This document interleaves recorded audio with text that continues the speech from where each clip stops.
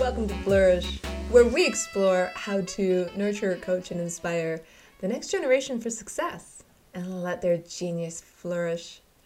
I'm your coach, Diane Planadin, and today we're talking about music and the vibe you get from music and what you can learn from music, the emotions that music really stirs inside of you, and most magically of all, what it does for your memory.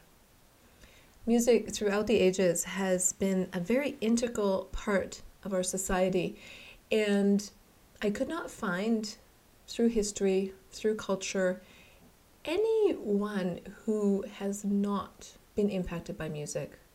I mean, think about it. Even the Buddhist monks hum a few bars, don't they? So, music has been around since the beginning of time, and it's just amazing that the emotion it brings out in people. You know, think about what moves you. What's your jam? You must have a favorite tune or two, and something that gets you singing or dancing or just brings back a memory, you know? I still remember as a teenager, my jam was ABBA, and I'm so thrilled that they're still on the music scene today and actually pretty much a household name, so I'm hoping you know which band I'm talking about. ABBA was really, it was really important in my teenage years because that music was so inspiring. On Saturday nights, we would go to the roller rink, and that's really where they had the best music playing. And we would go for some fun and giggles and hang out and just, gossip, whatever teenagers do, right? But when their song came on, Dancing Queen, that was my jam. That was my zone. That was my zen. That was my flow. I mean, nobody else existed. It was just me and my skates rolling to their tunes, and it was practically magical, so magical and so awe-inspiring and so uplifting that memory, well, it's a strong one for me, and it's not going away anytime soon. And the reason it really has stuck, it's sticky for me, is because the emotion it evoked in my memory. I know that song word for word. And that is my point on how music can be such a powerful tool for learning. Learning anything, not just the words to a song, honestly. We are in an age where music is even more prevalent and accessible than ever. Think about the singing competitions on TV. Think about the accessibility to every song that was ever produced, ever. It's somewhere out there that you can have access to. And think about, you're listening to this show on your schedule, on your time, not on somebody else's, at your leisure. That is amazing technology. And this is the power where technology can be used for good and technology can be used for learning. And when you are, say for example, watching one of those shows or a rip-off or whatever, and the judges are crying and you're feeling the music, you're absorbing the emotions that are going on right before your eyes, and it can bring you such great joy. It can also bring you to tears. It can relax you. And it can also get you dancing in the streets. Even Darwin believed that music's origin preceded language. Wow. Music is everywhere, and it doesn't need words to bring emotions to the surface. It doesn't need words. You feel it. You feel that sound. And what is it? What is it, after all, about music that stirs our souls? These are some questions to ask, and ask of yourself, because then you'll know what kind of gets you going, and what motivates you, and what really brings you joy. And because we live in such a musical world, we're very, I think, lucky. We don't have to know how to read music. We don't even have to know how to play music, because music impacts us all. And you definitely learned how to do the alphabet, singing it. You definitely know how to sing Happy Birthday in any language because of its tune. So I hope that makes sense, because you can also use music to remember information. It's not just for entertainment. Yeah. There are extensive papers and research on this, on the subject of music, and I found one in particular from Johns Hopkins University that has a really, I think they sum it up really well. Music is structural, mathematical, and architectural. It's based on relationships between one note and the next. You may not be aware of it, but your brain has to do a lot of computing to make sense of it.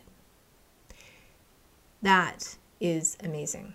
That is on their website, and I wanted to share that detail because that affirms how smart everyone is. We can all compute music. That's amazing. Okay, I mentioned one of my favorite ABBA songs and the memories their music brings to the surface. But I also want to mention that it's important to listen to different genres of music. And the reason behind that is it actually does exercise your brain.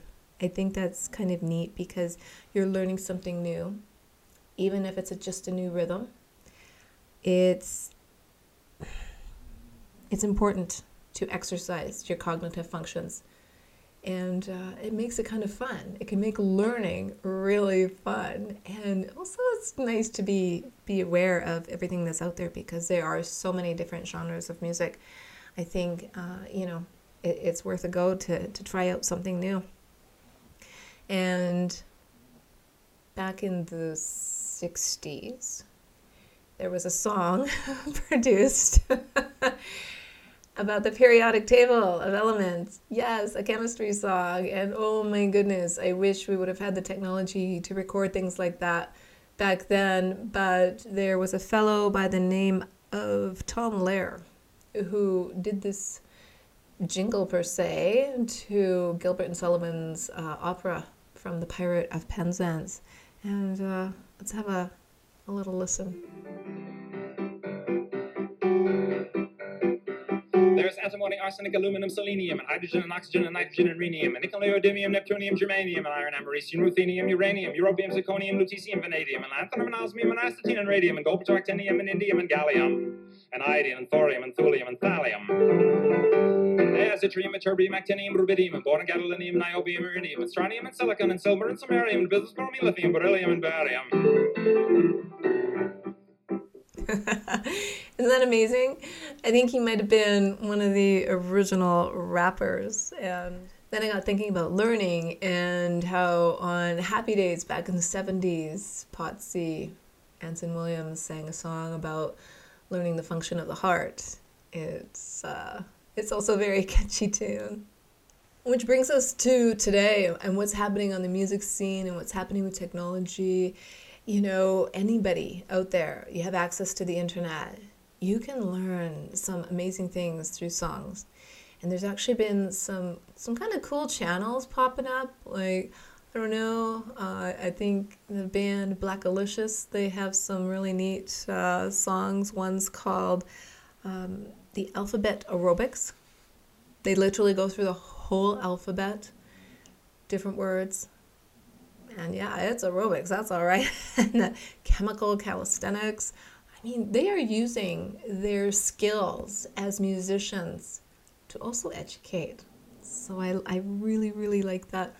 And there's a comment online from one of their followers named Dirt, that's his handle, and he says it's like when Sesame Street meets rap. So gives that a visual, and look them up. They're pretty neat. Then there's YouTube channels like Whitney Avalon's Princess Rap Battles. You guys, if you've never seen it, I'm telling you, take a look, see. This channel, it's very entertaining, very well sung, and I believe they're also on Spotify and iTunes, etc. But they teach an interpretation of different stories, fairy tales, movies, and yeah, I'm gonna say my favorite part on this channel is the Medusa. So start digging deep, because these are just a few examples on the power of music and the melody and how you can use it as a learning tool. You have some examples within you, and once you start thinking about it, you're going to be like, yeah, how can I kind of mix things up a little bit? How can I use music to teach or learn or remember? It brings feelings and emotions to the surface, and that's really why you remember it. It really is. And elevates your mood a bit too, doesn't it? I mean, when you get your jam going, you get a little boost going.